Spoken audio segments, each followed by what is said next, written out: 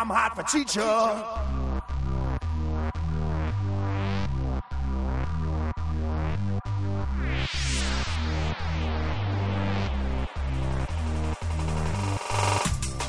We thought we were done. We thought we were finished. We thought we would never talk about a movie minute by minute again. But we were wrong. Join us as we get to know the cast next door. Welcome to Cast Next Door, the podcast where we love your mother's cookies.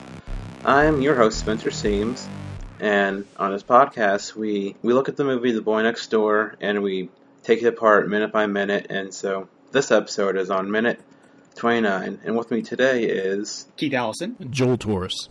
Welcome to the cast, guys. Thank you. Great to be here. Keith, I heard this is your first podcast. That's right, yeah. I found out about the A Talking Cast as it was going on, and it sounded very delightful. Loved a lot of that, and so when it came time to do this, I guess, instant classic, I was more than willing to jump on board.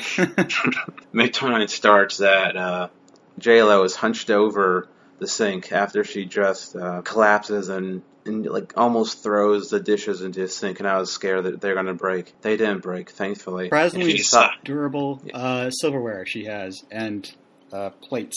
Wonderful job playing there. Yeah, and she sighs like Dan McCoy. Well, my real thought, like, coming into this, I thought this showcased Rob Cohen's genius because, you know, clearly he's emulating the first season of Mad Men in Nixon versus Kennedy when John Hamm is being blackmailed about his identity by Pete Campbell, and he just has that shot where he's leaning over his desk and his entire back tenses up. Oh, man. That seems far too intelligent for a movie. You know, you underestimate the greats, and I think when this is vindicated by history, the facts will reveal themselves soon afterward. Well, the big event hasn't happened yet, right? I mean, you guys know why this minute is so important, and it's because she drops that pie. Oh my God, that pie! Hey, we're not there yet. I know, so I can't talk yet. All right, so J-Lo, she sighs, drops the plates. It doesn't help that in the beginning of the movie she has a picture of Mark Anthony that she just turns over so we can't see it anymore. Okay, so J-Lo at the sink, she sighs, she drops the plates, and then she hears, I think Noah walks in at this point. I believe he comes in through the door and is saying hi to the son and to John Corbett's character. Oh, we should say that before this moment, couple, maybe like 5 minutes before this in the movie time, she had sex with the boy next door, and she doesn't want John Corbett to find out. And so she hears Noah's voice, and she gets the pie ready, and it's the most tense pie getting ready scene you'll ever see in a movie. And so she's getting the pie ready, she puts it on a platter, and then she trips, and then apparently no one heard the pie drop. What I love too is it doesn't really feel like she trips in this scene. It feels like, because she's already startled when she knows that Noah's in the house. So then she preps the pie and starts walking away with the tray. And she just sort of I guess, leaps a little on the floor. And it's like the pie gains sentience at this moment in time. It sensed that it was getting so tense and was like, forget this, I'm out of here, and just splattered onto the ground. The pie knew that she was bringing it out and that the boy next door was going to be there. It was like, I don't want to be in this guy's mouth after she's been there. Forget it. I don't know about you, but I do not sanction adultery. Maybe if I was a pumpkin pie, but if I'm cherry or apple, I am American all the way. Did we get a clear reading on what type of pie it was? Or is it just a baked pie? Red berry. I felt like, it definitely had a crust on top, so I assumed... Well, don't most pies have a crust on top? Well, like pumpkin would not... I'm pretty sure it's not a pumpkin pie, for example. Oh, yeah, true. Each a lot hard. Let's just go through each pie until we figure out. Okay, so it's not pumpkin. Yeah. It's not, it's not a moon pie. Oh, no. Those are delicious, though. Not a pizza pie. Not a Mexican pie. Not a Theta Delta pie. Or chocolate pie. But luckily, she had some cookies off on the counter that she could bring out. We don't really see her put the cookies on, but I assume they were just naturally there. all hot and ready, and that pie is probably still sitting. But I'm amazed no one heard that pie drop. Wouldn't have someone heard the whole? I don't know. I would have heard that. Well, they probably were just paying too much attention to Ryan Guzman, who's so dreamy in this film. There was too much masculinity in the room. It just blocked out all the other sounds. Do you mean Noah? Because you're not talking about Kevin. He's not masculine at all. He's not as masculine as Anthony Michael Hall in the 80s. I didn't know that was the bar we were going with. Well, that's harsh. When she's getting the pie ready, it looks like a drug trip the way it's filmed. Because it goes into like not a fisheye, but it focuses on her and the background's all blurry. And it feels like a drug trip for like 5 seconds and it just moves on to like normal movie. I'm glad you brought that up because it's like literally right after the pie falls on the ground, top first, it has that reaction shot of J-Lo looking so concerned about her state of mind. And like her face is pretty much in focus, but all around her on the edges of the frame, it's just this little haze.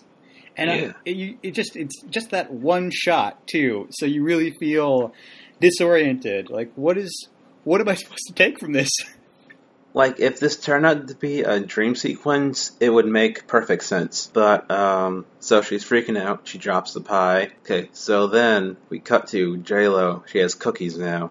And she goes out into the dining room and sees, the boy next door, a.k.a. Noah, a.k.a. Ryan Guzman, is there. And he's hunched over, Kevin, kind of like the way a boyfriend would be hunched over a girlfriend when he meets her parents. Or I guess maybe a really obsessive father-in-law in some way, trying to exert his dominance around the old beau, perhaps. I mean, it doesn't feel like friendship. It feels... He's a predator, definitely. He's scoping it out. He's going big brother or, like father figure type thing, right in front of Aiden from Sex and the City, But he doesn't care. He's a cool dude, yeah. He's a cool dad. They fixed a car and stuff. And there's a line where Garrett says, he talks about you so much. And that feels like Garrett, I don't know, does it think Garrett is okay with the son being gay at the moment? I didn't think it was really a commentary on homosexuality.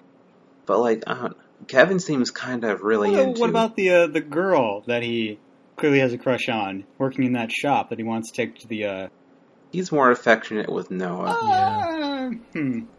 Maybe he is. He wants Noah to be his practice, and then we'll move on to Hardware Girl. So she comes out with her plate of cookies, is what we're at, basically. And those cookies will not play into anything relevant to us. I guess we'll get there. But I also have to say, the way they're brought out, like, the camera doesn't really focus on the cookies at first, so I couldn't really tell what they were. And I almost thought that she just put the pie back onto her tray and carried it out and like tried to fix the crust a bit. Yeah. So, oh, God.